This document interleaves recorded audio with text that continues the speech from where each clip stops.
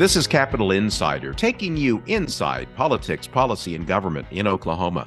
I'm Dick Pryor with Quorum Call publisher Sean Ashley. We rarely talk about the Oklahoma Ethics Commission, but today we are. The commission exists to oversee compliance with campaign finance laws and regulate lobbyists. Commission Executive Director Ashley Kemp is leaving that post at the end of the year, so commissioners are seeking a new director. But Sean, they've been called out by Attorney General Gentner Drummond for possibly violating state law in the search process. There's irony there. What happened? The commission was scheduled to meet this past Thursday to possibly winnow down the list of executive director applicants. That meeting did not happen after Drummond sent a letter to Kemp and the commissioners alleging 3 violations of the Open Meeting Act. Drummond said the commission discussed the qualifications of the new executive director in executive rather than open session, and that he was informed a, quote, robust discussion on topics not appropriate for executive session took place behind closed doors instead of in an open meeting. He also said that the commission approved the qualifications or job posting in executive session rather than during the open session, or did not approve the posting and qualifications at all, essentially allowing staff or the search committee to set the qualifications.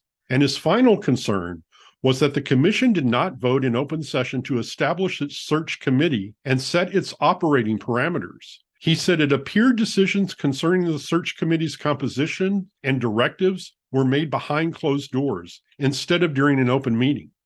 Ultimately, Drummond wrote that the search process must start over.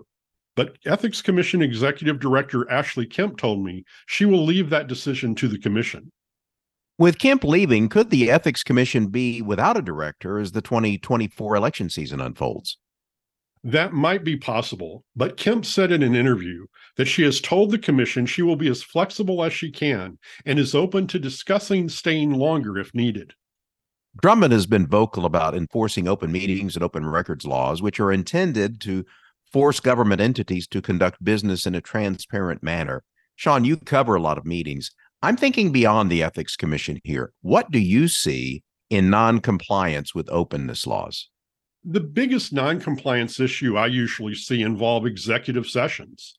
The Open Meeting Act requires public bodies to identify the items of business and purposes of the executive session. But sometimes the agency, board, or commission will not identify the specific employee if it's a personnel matter, or a lawsuit if it involves litigation or possible litigation that they are going to discuss.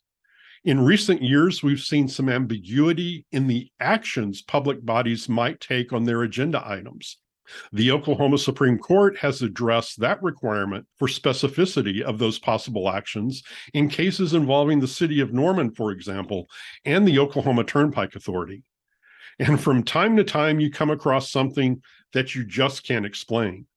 I once covered a meeting of one state agency's governing board that was in the same building as another state agency's governing board. The agendas listed different addresses for the same building in which they were meeting. The Council on Judicial Compensation has recommended a 17% pay increase for judges and justices. Discussion about the need to raise salaries pointed out a problem in Oklahoma, attracting qualified applicants for judicial positions. What are they concerned about? Michael Lauderdale, managing director at McAfee Taft, an Oklahoma City law firm, told the board an attorney probably should have 10 to 20 years of experience before being considered for the bench. But with that much experience, he said, they are already making more than they will as a judge. And it appears that's affecting attorneys' decisions to apply for judicial posts. Jim Webb, Continental Resources General Counsel and a former chair of the Judicial Nominating Committee, told the council he sometimes reached out to attorneys in judicial districts in which there were openings, hoping to spark their interest in the position. A common refrain I heard, Webb said, was they were not interested in doing that because they were not willing to take a cut in pay. And 2 district judges pointed out they've seen the number of applicants decline. Cleveland County Judge Thad Bachman and Oklahoma County District Judge Richard Ogden noted recent judicial openings in their districts have drawn fewer than half as many candidates as when they were appointed to the bench. Thank you, Sean. You're very welcome. That's Capital Insider. For more information, go to quorumcall.online. You can find audio and transcripts at kgou.org and listen to Capital Insider where you get your podcasts. Until next time, with Sean Ashley, I'm Dick Pryor.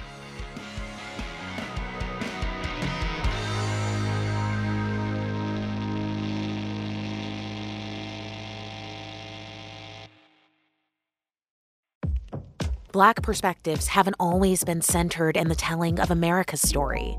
Now, we're taking center stage. Introducing NPR's Black Stories, Black Truths, a collection of Black-led stories from NPR's podcasts. Search NPR Black Stories, Black Truths wherever you get your podcasts.